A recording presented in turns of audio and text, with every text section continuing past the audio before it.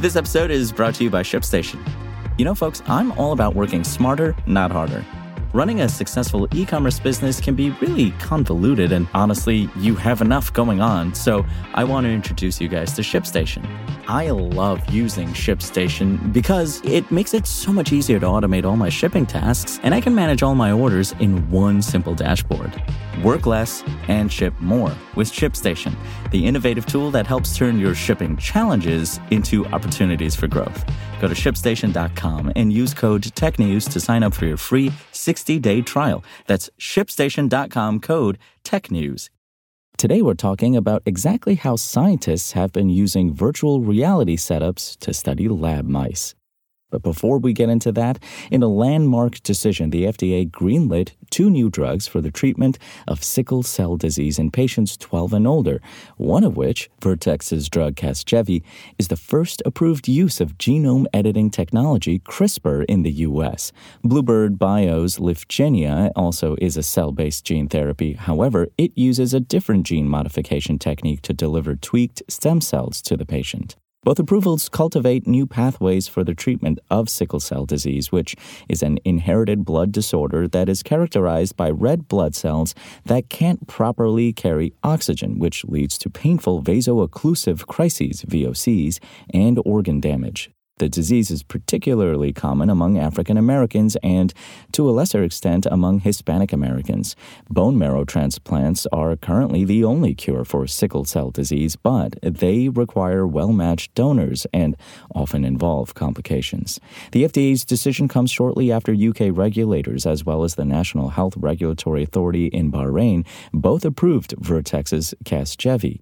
The approval for a CRISPR-based treatment creates opportunity for further innovation in the gene editing space for treatments ranging from cancers to heart diseases to Alzheimer's. Gene therapy holds the promise of delivering more targeted and effective treatments, especially for individuals with rare diseases where the current treatment options are limited.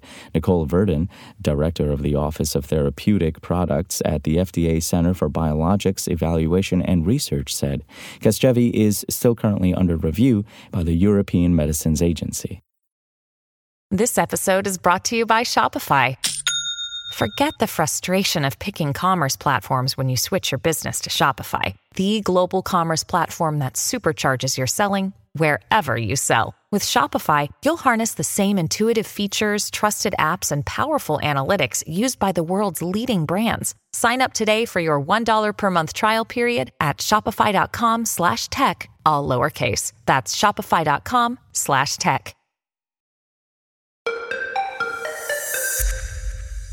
Believe it or not, scientists have been using virtual reality setups to study brain activity in lab mice for years.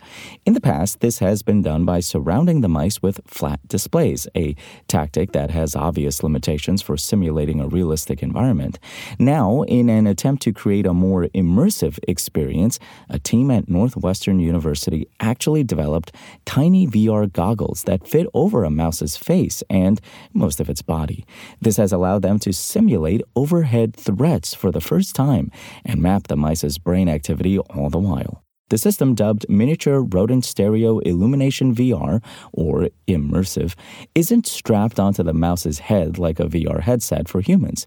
Instead, the goggles are positioned at the front of a treadmill, surrounding the mouse's entire field of view as it runs in place. We designed and built a custom holder for the goggles, said John Issa, the study's co-first author. The whole optical display, the screens and the lenses, go all the way around the mouse. In their tests, the researchers say the mice appeared to take to the new VR environment more quickly than they did with the past setups. To recreate the presence of overhead threats, like birds swooping in for a meal, the team projected expanding dark spots at the tops of the displays. The way they react to threats like this is not a learned behavior, it's an imprinted behavior, said co-first author Dom Pink. It's wired inside the mouse's brain. With this method, the researchers were able to record both the mice's outward physical responses, like freezing in place or speeding up, and their neural activity. In the future, they may flip the scenario and let the mice act as predators to see what goes on as they hunt insects. A paper on the technique was published in the journal Neuron on Friday.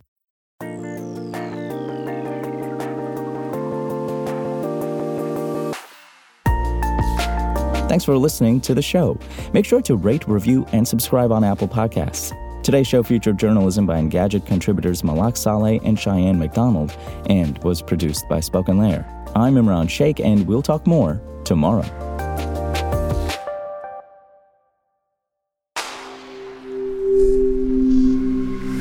Spoken Layer.